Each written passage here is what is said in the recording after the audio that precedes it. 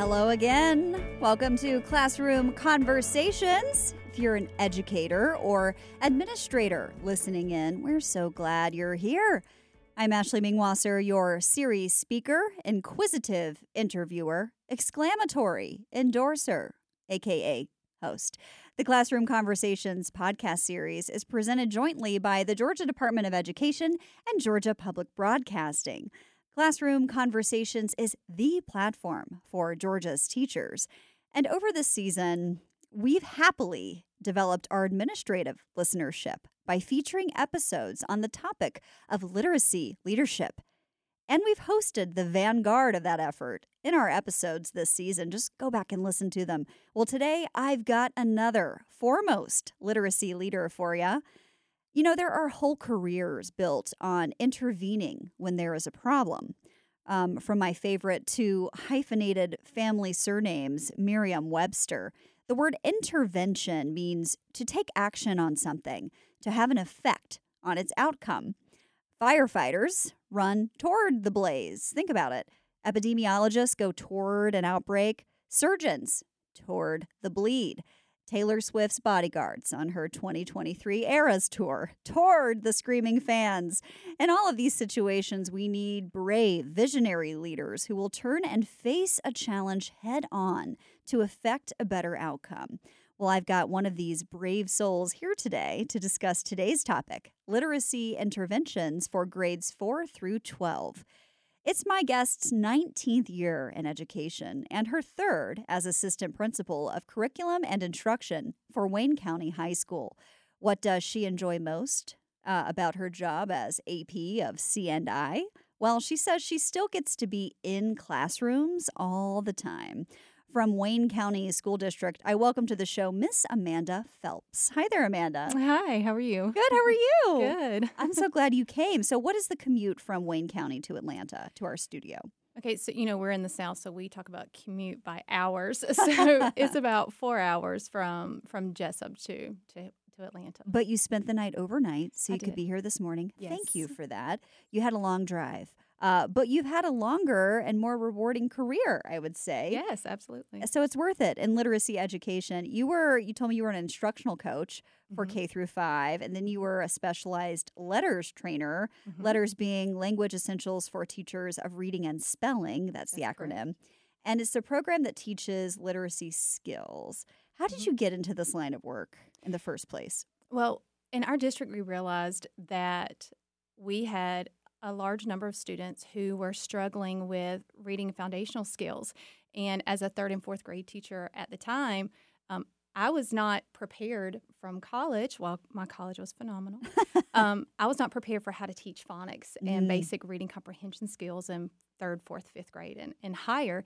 And so we realized we needed a program of study that would teach teachers about the science of reading and how to figure out why students are not understanding how to read, and then how to discover which students were struggling, in what areas they were struggling, and what to do with it. And so as I went through the program, I figured out, oh my goodness, this is amazing. This is something that really teaches me how to address the specific needs of our students. And so we were given the privilege for some of us to become facilitators, and I said, count me in. And we kind of went from there. Did you always know you wanted to work in education back in your teacher days? Yes. You did? Yes. Oh, my gosh. From a young age? I did, yes. I had an opportunity as a middle schooler to be a peer mentor to another student. Oh, and middle from school. them forward, I knew teaching was my thing. We hear that often. I love how easily and how divinely it seems to click in for people.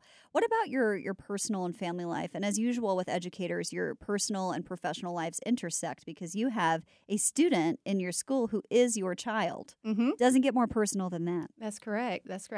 I've been married to my husband for 18 years, and those of us who are in education know that education is a family commitment. All spouses have helped grade papers at some point in time, or Really? Yes, or heard our conversations about all the different ways we could use a plate to teach fractions while we're in the grocery store. And my husband, of course, is wonderful and has helped him with all those things. I have a daughter who's who's 6, and she's in kindergarten this year, and a son who is 14 as a freshman. So I have one child on the entrance, early learning ages. Yeah. Yes, and one at the beginning of entering school, and one who's a freshman on the cusp of moving into adulthood as he finishes our school career in Wayne County. So it's fun to get to experience that on both ends of the spectrum. That is fun. And how does he feel about it, though? How does he feel about mom being in the building? It depends on the day. Yeah. Normally he kind of gives me the small wave and is like, Mom, please don't come in my classroom. The subtle wave. Yeah, just kind of the guy wave. But he's pretty okay with it. I feel like the guy wave, is that a thing? That needs to be a thing. Let's market this, the guy wave. I knew exactly what you meant when you said that. Have you ever had to call him out over the PA speaker at school? No, I have not yet. But I did go and do an observation in one of his classrooms not too long ago, and his eyes were as big as saucers. Like, oh my gosh, he gave me the look across the room. Mom, do not say anything to me in this classroom. Most students are thinking the assistant principal is here, and he's thinking my mom is here. That's exactly right. Different experience. Yes. Do you have any Phelps family traditions when it comes to literacy? I know you say your husband's been involved in supporting your career, and I'm sure that your literacy work kind of bleeds into the home. Mm-hmm. It does. Our family, all four of us are very avid readers. My daughter and I like to read, picture books and novels in the traditional sense of reading. And my husband and son are more non-traditional readers with, researching articles on sports or sciences or social sciences.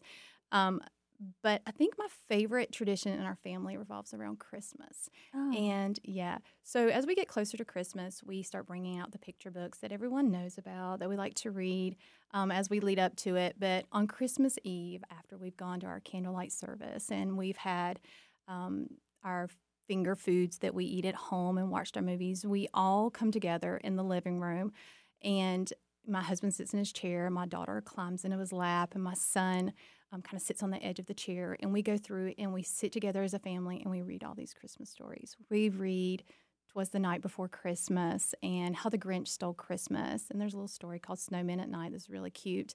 And I don't know that one. Oh yeah, it's a Snowman at good Night. one. Yeah, it's not really Christmas related. It's more winter related, but it's a lot of fun. And we read Luke chapter 2 from the Bible. And we just have that time to sit together as a family and really think about, through the literature that we've read, the meaning of Christmas and what it's really about. It's a beautiful time that I hope my children will go back and share with their children. Carry that torch. Absolutely. That is such a cozy tradition. I'm was glad so I much asked fun. you that. Amanda, or Miss Phelps, as your students call you, you're great at the 3 L's. You're a great listener. I loved chatting with you when we first met on the phone. You're a great listener. You're great at literacy. And you are great at the letters program. You told me letters, LETRS, truly changed the way that you train. How is that? It did. Before we started looking at letters, we used more of a balanced literacy approach, which was a way to kind of delve into comprehension and kind of learn as you do. But letters kind of told us that you really need to approach it from a foundational perspective, kind of like playing a basketball game. You can have a player that jumps into the game and immediately starts playing, and you're having to teach them as you go through the process, and they're just trying to figure it out. But letters showed us that we really need to teach those skills, how to dribble, then how to pass the ball. In literacy terms, how do we understand letters and letters as in LETTERS. How do we understand symbols in language, and how does the brain absorb that, and how does it process it? Yeah. How do we teach students to use basic phonics skills and decoding and fluency and all those nuances that go with the language to build up, so that when they go and start comprehending text and really trying to read, or as if they were going into the basketball game, they already have the skills and knowledge they need to be more successful. Yes, to continue your metaphor, the game's important, but the skills are what make the win. That's exactly right. Yeah, Absolutely. You're looking at each disparate skill. I think that's really good. Well, let's talk about high schoolers. Now that you're assistant principal, Wayne County High School, any aha moments about high school students, things you've realized about them? I think the most important thing that I've realized about high school students is that, and this is going to sound crazy, but they are people. They're not just kids. They are individuals who want to be respected. They want to be mature. They want to be adults, and they want to be spoken to as an adult. But they have this, lack of experience. So they're really right there on the edge. They want to be adults, but sometimes they don't quite know how. And so we, as leaders, get an opportunity to really teach them life skills. So when we're, dealing with discipline with a student, we really get a chance to say, all right, why did this go wrong? What happened in your situation? And when we talk to them with respect and say, listen, I'm not here to yell at you or anything. I just want us to figure out what's going on here and how we can get you in a better place. Of course, there has to be discipline, but students respond so well to being respected. They just want to be heard. They want to be heard, and they want to be listened to, and they want to have an opportunity to express themselves. And most of the time, when they have that moment to get it out of their system, you can just watch their body de-escalate. Wow. And just the tension relaxes most of the time, not all the time. But most of the time, through that, you've also get the opportunity to build those relationships with the kids. Yeah. So. Do they take something away from that interaction with you? Can they self-reflect and move ahead and make change in their own lives? Most of the time. Yeah. It's never perfect. Sometimes it takes multiple times to fail and have to learn again. And we have a really amazing administrative team. There are 4 of us as assistant principals because we have over 1,400 students in our school. Oh, wow. Big school. And we have one principal. And so between the 4 of us as assistant principals and the principal, there's somebody that has a connection with almost all the students in the building. And those relationships that we get to build. So it's really a lot of fun. We have a great time. Yeah, that matters, building those relationships. Tell us about your school story, particularly a little bit more about the literacy story there. You mentioned it in the beginning. Yeah, of course. So, like all or most high schools, when we began our journey, we addressed literacy or interventions. Let's talk about that first. We addressed interventions through academic performance, behavior or discipline, and course completion. And that worked, and it was a great thing. But we decided, we really need to look at the root of a problem. Our principal is amazing and really tries to delve into what's really causing problems within our building when it comes to literacy, and how do we fix it instead of just put a Band-Aid on it. Yes. And so we said, well, you know what? We're seeing data that says our students are struggling with standards-based misunderstandings. So then we approached it that way and said, okay, let's look at standards-based review and remediation with our students.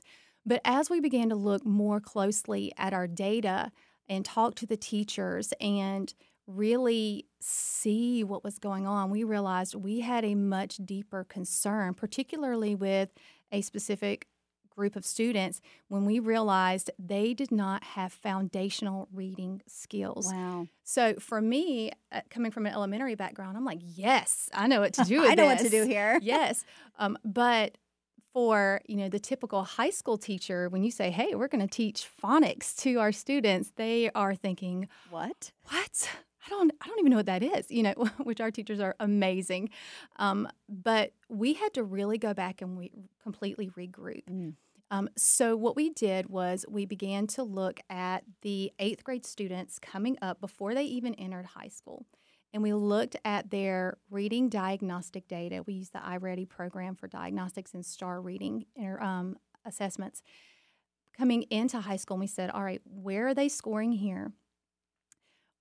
And then we strategically placed them in intervention classes with teachers. Well, these are regular 9th grade lit classes, but we placed them in classes that had intervention teachers that were trained in letters. And so we have block scheduling, which means we have 4 90-minute blocks per semester, and they complete a whole course in a semester. The next semester, they move on to another, set of 4 90-minute classes.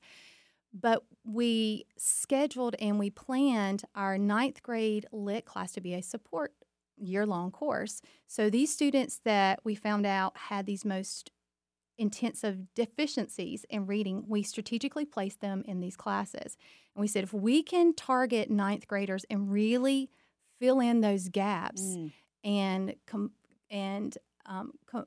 kind of clear up those misunderstandings in foundational reading skills before they move forward, then as 10th, 11th, and 12th graders, we can continue looking at academics, behavior, and course completion. But not until. That's right. Yeah. Not until we short up those reading deficiencies.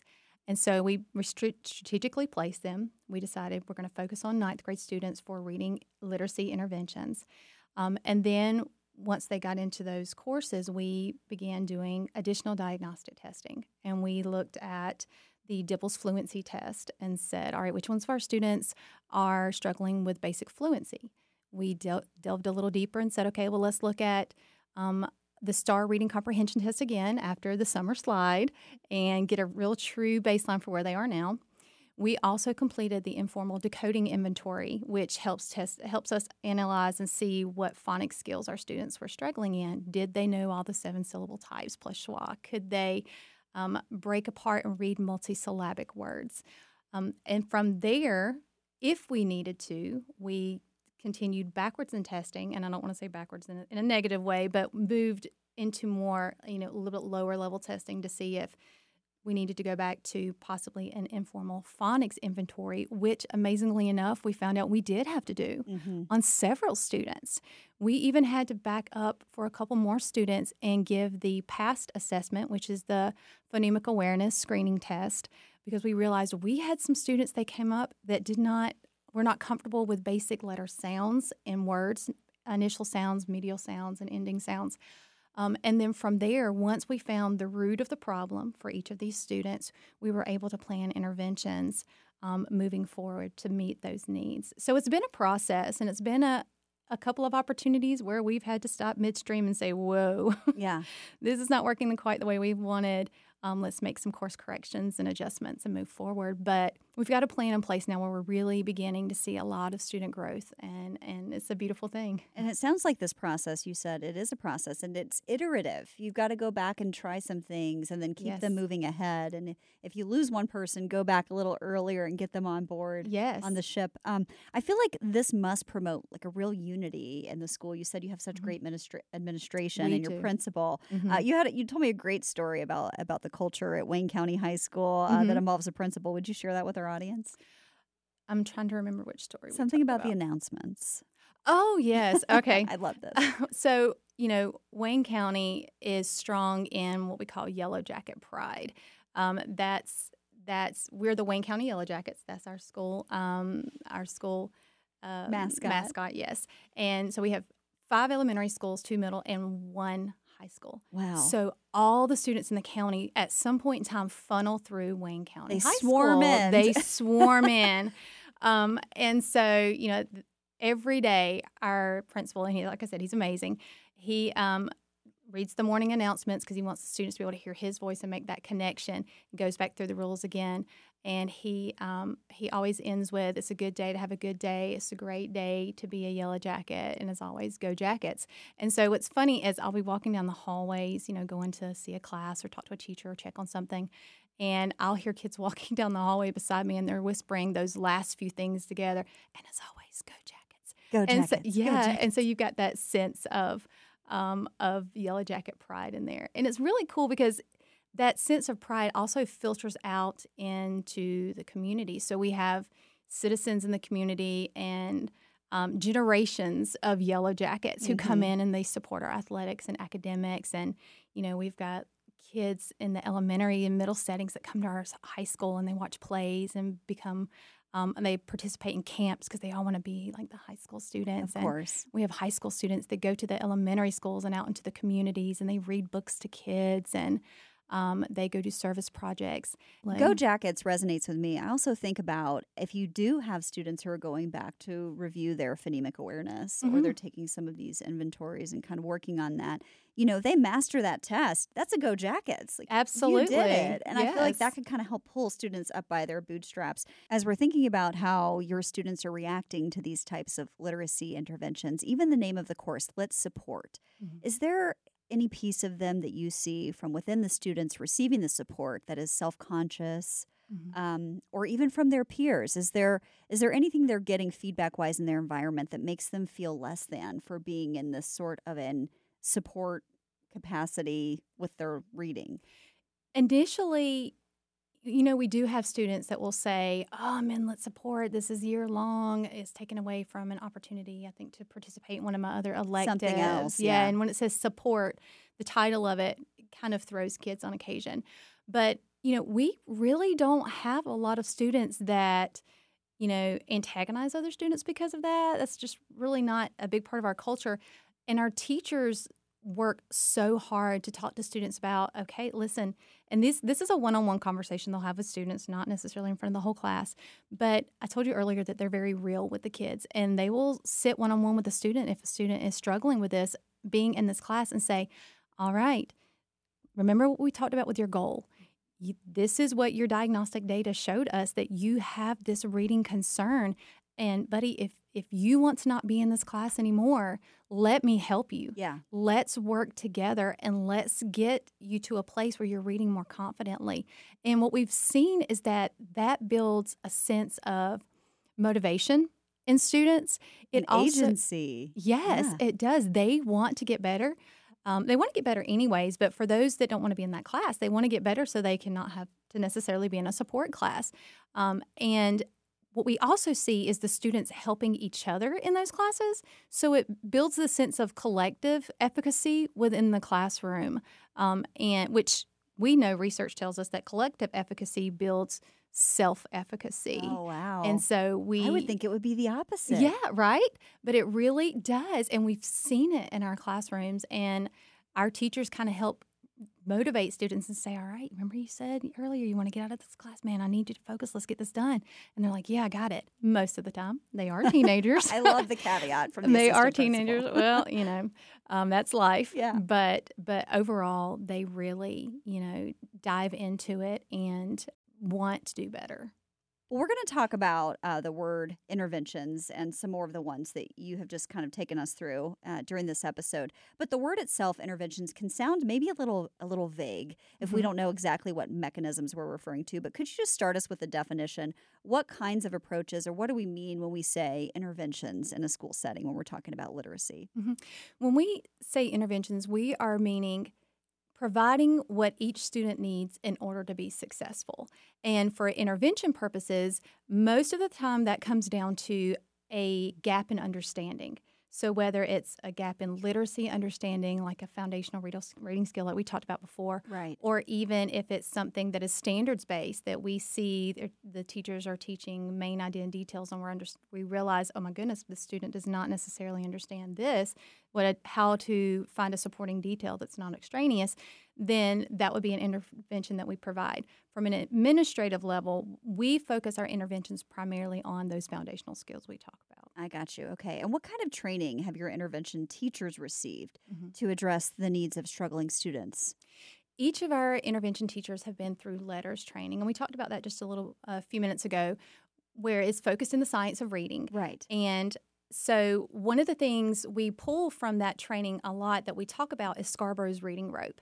And Scarborough's reading rope tells us the different levels and different skills that students have to be able to perform and effectively mentally complete in order to be skilled readers.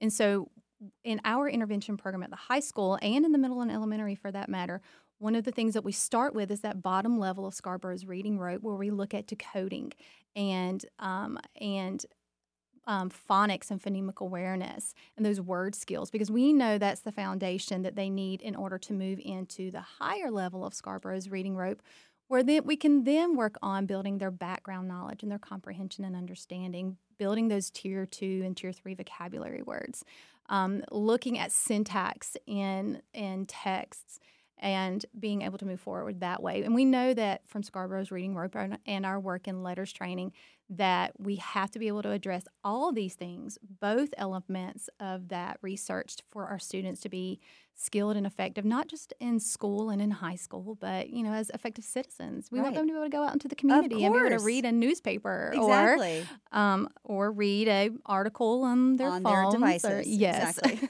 I knew where you're going with that. There you go. How have these interventions and what your teachers are doing with students created a safe space for literacy learning with high schoolers? I would attribute 100% of this to the dynamic teachers in those classrooms. They have a open classroom mindset, so students know that if they're struggling in reading in, let's say, their biology class, they can come to their reading intervention, their 9th grade lit teacher, and they can talk to them about it. And it's just that open environment that they can come to their teacher with whatever reading deficiency they're having across the building.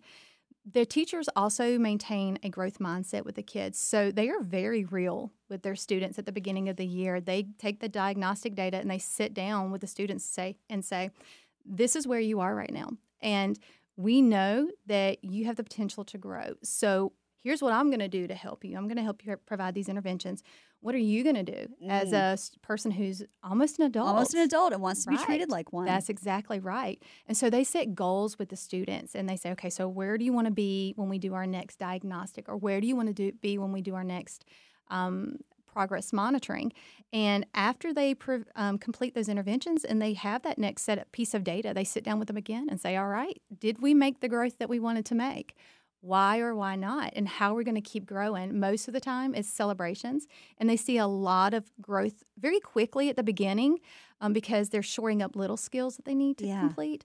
But they kind of hit a little bit of a rut normally towards the middle of the semester because now they're getting to the point where it's a little bit harder to make that growth. And so they have those positive conversations and celebrations with their students and say, hey, listen, I'm so proud of you. Don't stop. Don't give up. Let's keep going. Stay with me. We're going to get you there. They provide a lot of structure and routine, which helps the students feel safe in that positive learning environment. And I think the most important thing that they do in building these relationships with students is they maintain high expectations for these children. And so a lot of times that kind of goes against the grain for what we naturally would think, that if people are struggling, you want to kind of lower the bar a little bit. Take off the pressure, ease up. Yeah, but that's not how they work. And it's a great thing because they provide these high levels of expectations, but they also provide high levels of support. Right. So they're helping the students reach that high level of success. And as the students reach success, they begin slowly pulling back on those scaffolding and on those levels of support. So it's almost like the learners are being able to stand on their own legs. Yeah, leave the hive. Yeah, Exactly. Absolutely. And so the students trust that. They trust it. How are they reacting to this? I mean, you told me exactly that they know what mechanisms are in place. They can go to their teachers, their support. Does this culture of fear around this, or kind of, is there ever a fear of failure if they feel like they are behind with reading that can melt away as a result of this approach? There is a sense of hesitancy, more so than fear, for our students when they come into their 9th grade lit support class and the teachers sit down. And like I said, they're very real with the students. And they say, listen, this is where you are, buddy. Lit support. Yeah. You're here because we want to help you and you have some gaps in your understanding. So there is that sense of hesitancy, but over time, being able to build those relationships with the teachers, they really begin buying into the process. Our teachers have found high interest, low Lexile level texts. So the students in the high school don't feel like, oh my goodness, I'm looking at something from an elementary school student. And I will say that was one of our big failures to start off with. And I will own a lot of that because I told you earlier, whenever we saw these deficiencies, I was like, yes, I know what to do with this. Let me bring in some elementary stuff. And the skills we brought in were great and they fit the need, but the resources we brought in were very immature for our high school students. And that's where we had to say, okay, wait a minute. These skills are great, but we are losing these high schoolers. So we found those high interest, low Lexile texts. We began using multisyllabic tier 2 words. Those are words that students will see across multiple contents, that they will see a lot, and use those when we started practicing decoding. And we would have students come back and the teachers would tell me, oh my gosh, this kid came back to me and they're so excited because they saw a word that we decoded today in their biology class. And they knew the answer and they were able to raise their hand and confidently communicate in their biology class because what they had done in 9th grade lit. Yes. And so it's just, and those are things that warm my heart, that we're really building capacity in our kids and in our teachers. And it underscores the significance of this learning because it is applied. They see it in their text in the upper grades. That's wonderful. What is the multi-tier system of supports, MTSS, process that your school uses to place high school students in a given intervention? How do you go about that? That's a great question. So our multi-tier system of support process is kind of a little bit like what we talked about earlier. We start with the end of year 8th grade data. And we look at the students that they've identified, and we take that, let's talk literacy particularly. We take that comprehension data from their STAR reading assessment and their iReady reading diagnostic, and we strategically place them in those classes. And then again, we go back through and we test them again at the beginning of the year in the informal decoding inventory, Dibble's fluency assessment, and STAR reading comprehension again, just to kind of, again, to make sure we fill in and see where they are as they come in our building. And then for the students who are more intensive, that need more intensive intervention, we place them in one of our year-long support classes where that first semester, all they look at and all they work on are basic reading interventions for decoding, fluency, comprehension, phonics, phonemic awareness. That's all they do, with a little bit of work in our power standards that are vertical across the reading curriculum and reading standards for the state of Georgia, like main idea and detail, inferencing, identifying theme and mood, those that they need to have already in place as they move into the regular 9th grade lit curriculum second semester. And we have another 9th grade lit support class that's a little bit higher level that still does some work with basic foundational skills, but that class is more intended to be heavy on those power standards, main idea, detail, writing, inferencing, those skills, and a little less heavy on the basic foundational skills. And then we have our traditional regular 9th grade lit class that are for our Tier 1 students, or maybe those students that just need consultative check-in. Yeah. So we really try to strategically place them in a class where they can get the most support based on whatever that individual student needs. Right. So that is a class. It's not an after-school program. No. It happens during the school day. Yes. So it is supporting and undergirding their learning. Correct. Very yes. good. That makes sense. Okay, you've told us some amazing things today, Amanda, that the process of intervention and literacy is intensive. There's a lot of work. It's intensive. It's iterative. I'm trying to think of what other I words I can come up with. But it's also illuminating, because with that data, you're able to place them exactly where they need to be on the path so that they can get caught up. What advice do you have for other high or middle schools later in their learning of reading for developing literacy interventions, because these are older students? What do you have advice? One piece of advice that we have been through and have learned from experience is to make sure when you're developing your intervention and your program that you look at the root of the problem. What is truly the problem in your literacy capacity or within your building and your students? We have great Tier 1 teaching best practices across the state of Georgia, but so many times we have these great practices that our teachers are teaching their heart out, but they're not addressing what the student actually needs at that moment. We have teachers that are teaching all about inferencing, but the student can't read. And so the first thing that I would suggest is to make sure that you, as you're developing your program, you have processes in place to find out what the true need of each individual student is. The second thing that I would suggest is to make sure, just like we said a moment ago, that your interventions match the need. And as you're training your teachers on those interventions, make sure that it's an ongoing process. We noticed that for a while we would try this skill or try this practice, and part of my fault as a new administrator was I didn't follow up as much on it. And so I found one of my teachers later that said, I just don't know what I'm doing. And I was like, oh, wait, we have this great strategy. Yeah, you got it, girl. And she's like, no, I don't. I don't got it. Yeah, I don't got it. So make sure to provide ongoing professional development and practice for your teachers that are in this intervention process. And I think the third thing that I would really suggest is to complete that plan, do, check, act model, where you plan your program, you plan your interventions and your diagnostic, then you enact it, of course. Do it. And then don't forget to stop and check periodically and look back and say, what is our data telling us? Are our students learning? Is this program effective? Are the interventions we are using moving students? And I can tell you from our experience, our first year that we were trying all this stuff out, we went a little too far before we stopped and checked, and we looked back and said, okay, that's great. Our students are growing, but they're not growing as much as we thought. Right. So go ahead and plan those pulse checks in the middle of your process in your year to make sure that you can see that it's all moving effectively and you're growing students, because that's what it's all about.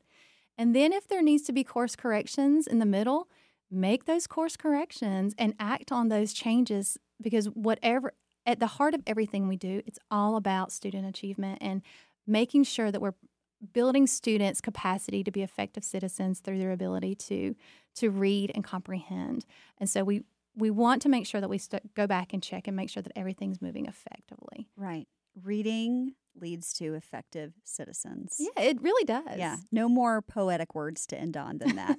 Thank you so much, Amanda. You are a firefighter, an epidemiologist, a surgeon, and a Taylor Swift bodyguard all rolled into one. Thanks for being here today. It's been a pleasure. And thank you for being on the front line of literacy education. For our leaders listening, making waves to improve literacy in Georgia, you're a great leader. And if you're working with students one-on-one in the classroom on this, you're a great teacher. We believe it. I think we need the wise words of a boxer right now. How about float like a butterfly, sting like a yellow jacket? To quote Muhammad Ali and adapt him. I'm Ashley. Goodbye for now. We're back soon with more enriching education topics on Classroom Conversations. Goodbye. Funding for Classroom Conversations is made possible through the School Climate Transformation Grant.